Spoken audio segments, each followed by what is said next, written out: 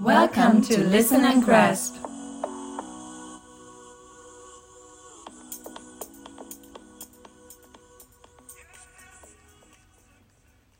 Task 6, Type A, 1-star audio word problem.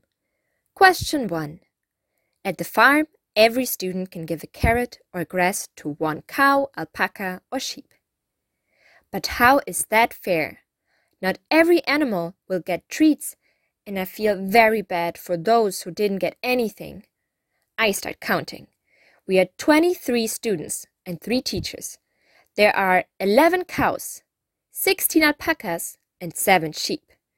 I wonder, how many animals did not get any food from us? If every student chose a different animal.